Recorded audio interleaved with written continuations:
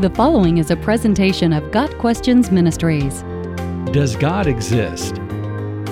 Whether God exists is one of the most basic and important questions any person can consider.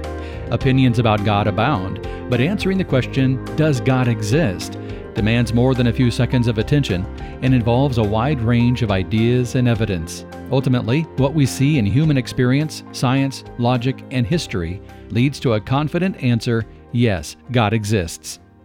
Often this question is posed as, can you prove God exists? The problem is that, while truth itself is absolute, there are virtually zero instances of absolute proof outside of pure logic and mathematics. For that reason, courtrooms don't require absolute proof to reach a verdict. Rather, they seek to dispel reasonable doubt and consider what's most probable. Demanding proof of God that no one could ever reject is unreasonable. Neither evidence nor people function that way in the real world. Encountering facts and accepting them are profoundly different. Airtight, sound arguments will remain unconvincing to those determined to disbelieve. For the resolute skeptic, it's not proof, even if it would convince almost anyone else. A person's intent is more influential than any evidence encountered. That means a certain amount of faith is necessary, and not just regarding God's existence. Perfect knowledge is beyond our ability. Bias and prejudice cloud our views. There will always be a gap between what we can know and what we believe. This applies equally to skeptics and believers. We cannot possibly know every detail involved every time we sit in a chair, eat food, or climb stairs. Such actions all express a measure of faith. We act despite what we don't know because of what we do know. That's the essence of biblical faith, including faith in the essence of God. We trust in what is known, leading us to action, despite a less than absolute understanding. Whether or not one acknowledges God, the decision involves faith. Belief in God does not require blind faith, but neither can it overcome malicious resistance. Bolstering faith are human experience, logic, and empirical evidence, all of which help answer the question, does God exist? Does God exist? Human experience. Discussing the existence of God usually starts with logical arguments. That makes sense, but it's not how human beings normally operate. No one starts devoid of all perspective, waiting to follow a robotically rational path before forming an opinion. People interpret life based on the world around them. So, looking at the existence of God ought to start with experiences. Afterwards, we can use logic to assess those views. Evidence of God exists in daily human experiences. This includes our innate sense of morality. It applies to the apparent design of the universe around us. Human life compels belief that truth, deception, love, hate, goodness, evil, etc. are real and meaningful. The overwhelming majority of people throughout history have been inclined to believe in a reality greater than the physical. Our experiences are not conclusive evidence, of course. Instead, God uses general revelation as an invitation. Common experiences are meant to emphasize that we ought to seek further answers. Those who ignore or disdain God's invitation don't have the excuse of ignorance. Does God exist? Human logic. Three of the most powerful logical suggestions of God's existence are the cosmological, teleological, and moral arguments. The cosmological argument considers the principle of cause and effect. Each effect is the result of some cause, and each cause is the effect of a prior cause. However, that chain of causes cannot go on infinitely into the past, or else the chain would never actually start. Logic demands something eternally existent, and that is not itself the effect of anything else. Our universe clearly is not eternal or uncaused.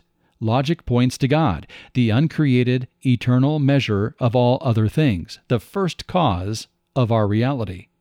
The teleological argument examines the structure of the universe. The largest galactic configurations, our solar system, our DNA, subatomic particles, everything gives the appearance of having been purposefully arranged.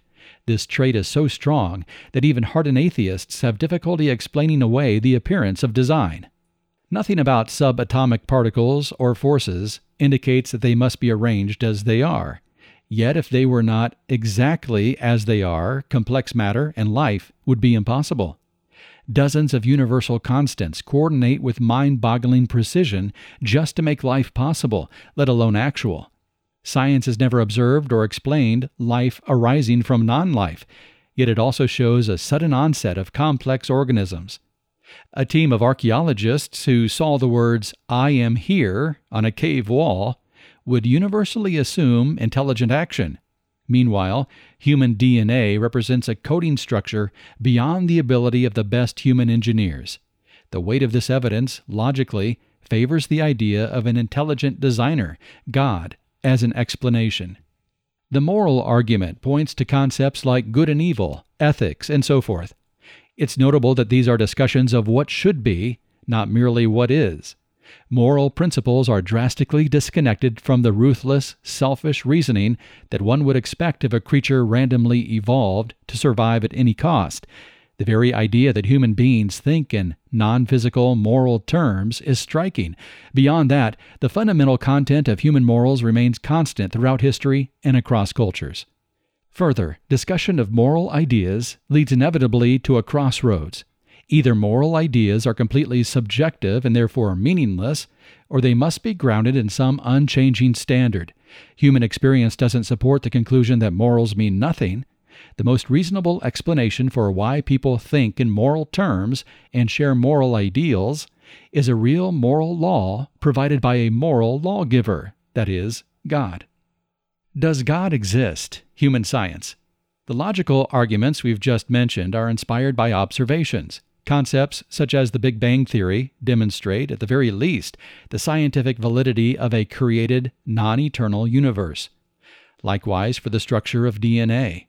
Empirical data lends credibility to the idea of a biblical creator and contradicts alternative explanations such as an eternal universe or abiogenesis. Archaeology also lends support to the Bible. People, events, and places depicted in Scripture have repeatedly been confirmed by secular discoveries. Many of these discoveries came after skeptics implied the Bible's accounts were fictional. History and literature, for their part, also support the existence of God. The preservation of the Bible is one example. Our ability to trace the existing text of Scripture to a time so close to the original events supports the Bible's reliability. Judeo-Christian influence on culture, morality, human rights, and the birth of modern science also strongly indicates an approach aligned with truth. Does God exist? God in us. Each of these categories we've discussed is an entire field of study and the subject of thousands of books. Yet the existence of God is demonstrated most profoundly for most people in personal experience. It may be impossible to prove to others that you're happy, for instance, but that doesn't change the fact that you are. That's not to say internal perspective outweighs objective truth, but complex truths are often powerfully supported by individual experiences. Changed lives, reformed attitudes, and answers to prayer are all part of our personal perception that God exists. A personal sense of truth is a compelling way we know God exists, and it's God's intent for all people to experience that sense. God came to earth personally as a human being, so we could have a personal relationship with Him. Those who sincerely seek God will find Him, resulting in the abiding presence of the Holy Spirit. The question, does God exist, therefore, cannot be answered with absolute proof, but we can point to the weight of evidence that suggests He does exist. Accepting the existence of God is not a blind faith leap into the dark. It's a trusting step out of the dark into a well-lit room where many things are made clear. Got Questions Ministry seeks to glorify the Lord Jesus Christ by providing biblical answers to today's questions. Online at gotquestions.org.